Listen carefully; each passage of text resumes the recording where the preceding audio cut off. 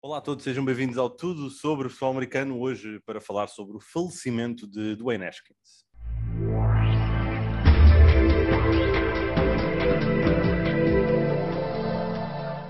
Olá a todos, bem-vindos a mais um episódio do Tudo sobre Futebol Americano, arranque de semana, e desta feita com uma notícia que apanhou-nos a todos de surpresa durante o fim de semana. É uma notícia que não há outra forma de o mencionar como uma notícia triste. Obviamente um jovem como era Dwayne Haskins, quarterback escolhido no draft de 2018 pelos, na altura, Washington Redskins, entretanto Washington Football Team, Washington Commanders, e um quarterback que acabou por ter uma adaptação à NFL complicada. Ao fim de 2 anos foi dispensado e estava aparentemente a ter uma nova oportunidade com os Pittsburgh Steelers. Acabou por falecer numa situação que, entretanto, eu pessoalmente não investiguei bastante sobre o tema, não é algo que me faça querer ir atrás de muita informação. Foi uma fatalidade, algo que infelizmente acontece todos os dias pelo mundo fora. Desta feita acabou por acontecer com um atleta profissional da NFL e por isso é que também teve a expressão mediática que temos visto. E, como já disse, é uma infelicidade ver alguém com tanto talento no nosso desporto infelizmente falecer de maneira tão inusitada. O Pedro Fernandes junta-se a mim para falar um pouco sobre este tema e, acima de tudo, abordarmos um bocadinho algo que falámos um pouco em off, Pedro, que foi aqui uma espécie de efeito bola de neve depois do falecimento do Dwayne Haskins. Foi um bocadinho como os mídias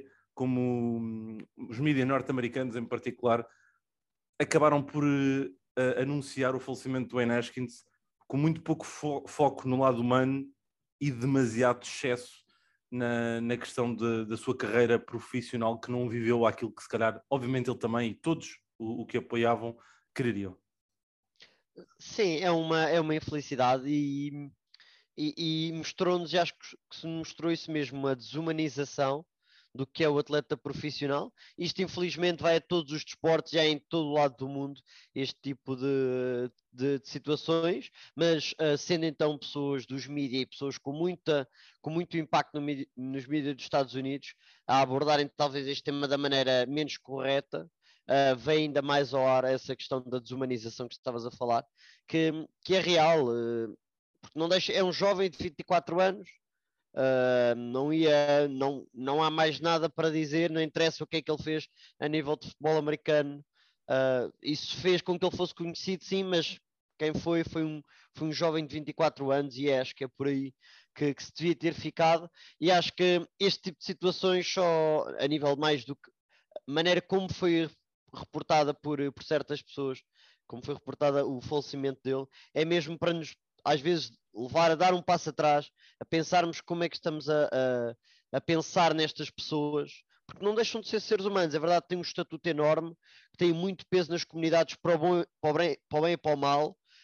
Mas no fundo não deixam de ser pessoas que, por muito que uma carreira não lhes corra bem, no estado profissional, não é por causa disso que deixam de ser seres humanos, e especialmente não é por causa disso que passam a ser mais pessoas, e acho que isso aí é o fundamental, porque mesmo na cidade de Pittsburgh, o Dwayne Haskins também sempre foi logo visto como uma das pessoas que mais quis estar envolvido na comunidade, e por isso não podemos apontar nada, acho eu, à pessoa do Dwayne Haskins. Sim, é verdade. E isso que acabou por acontecer, e em particular com os reporters Adam Scheffler e o Gil Brandt, elemento que inclusive está no Hall of Fame da NFL, foram muito pouco humanos na maneira como comunicaram isso. E é o que tu dizes, isto acaba por ser aqui um lembrete para todos nós que no final do dia são seres humanos e nós podemos ter a nossa opinião sobre eles. Obviamente vamos ter sempre jogadores que gostamos mais, jogadores que gostamos menos. Toda a gente que acompanha um bocadinho o nosso trabalho, quer na Eleven, e por consequente aqui também no Tudo Futebol Americano, sabes o teu amor pelo Kirk Cousins, sabes o meu ódio, entre aspas, pelo Tua Tagovailoa. Mas existe uma linha, não é? Que é a nossa Claro. adulação ou não por esses jogadores, como jogadores, como pessoas, nós não os conhecemos, não é? Obviamente podemos formular as nossas ideias, sabemos que há jogadores que têm temperamentos mais complicados do que outros, personalidades que calhar engraçamos mais do que outras, mas é importante mantermos sempre esse lado humano, analisarmos as coisas como elas são. É verdade que o Dwayne Haskins não teve uma adaptação fácil à NFL, viu-se envolvido com vários casos nos seus 2 anos em Washington e por isso foi dispensado pela equipa. No entanto, era um miúdo, era um jovem, estava a ter a sua oportunidade e infelizmente acabou por acontecer esta fatalidade. Também já vimos isso acontecer no passado na NFL. O exemplo que eu me lembro sempre é o de Sean Taylor, também por uma infelicidade, um jogador que também estava no seu prime ou a caminhar ainda para o seu prime, se calhar ainda nem tínhamos visto o seu prime enquanto jogador, mas que enquanto ser humano acabou por ter uma situação extrema, acho que lhe estavam a assaltar a casa, algo do género, e acabou por ser baleado na perna e faleceu. É a vida, não é? É daquelas coisas que nenhum de nós sabe ao certo quando é que infelizmente o nosso dia, a nossa hora chega. Apenas podemos aproveitar da melhor maneira o tempo que temos cá e tentarmos ser o mais correto possíveis com os nossos valores, com aquilo que queremos promover, com aquilo que queremos fazer. Dwayne Haskins, como dizíamos, Pedro, na NFL acabou por não viver se calhar à expectativa que todos, inclusive ele próprio, também teria para a carreira dele, mas a verdade é que no futebol americano universitário deixou a sua marca, foi um dos grandes membros da Universidade de Ohio State, ali numa era bastante dourada para a universidade. Sim, em 2017 ele como redshirt freshman aparece pela primeira vez num jogo contra Michigan, que é uma das maiores rivalidades de sempre, e o Ohio State estava a perder, já não me lembro por quanto, mas acho que era por mais de uma posse de bola, e é graças a ele que conseguem dar conseguem a vitória, e depois em 2018 ele bate o recorde, que acho que ainda é dele, 50 touchdowns lançados numa temporada.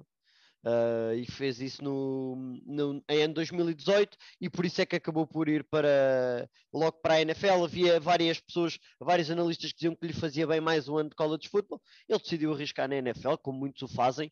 Quando vê a sua previsão a ser primeiro round, dificilmente também voltam para a NFL, por isso escolheu o seu caminho. Acabou por não conseguir fazer na NFL, mas a realidade é que como poucos o fazem, porque são poucos quarterbacks de primeiro round que na NFL duram muito tempo, ou que conseguem assim um grande sucesso, e pronto, ele foi infelizmente só mais um quarterback de primeiro round que não teve sucesso.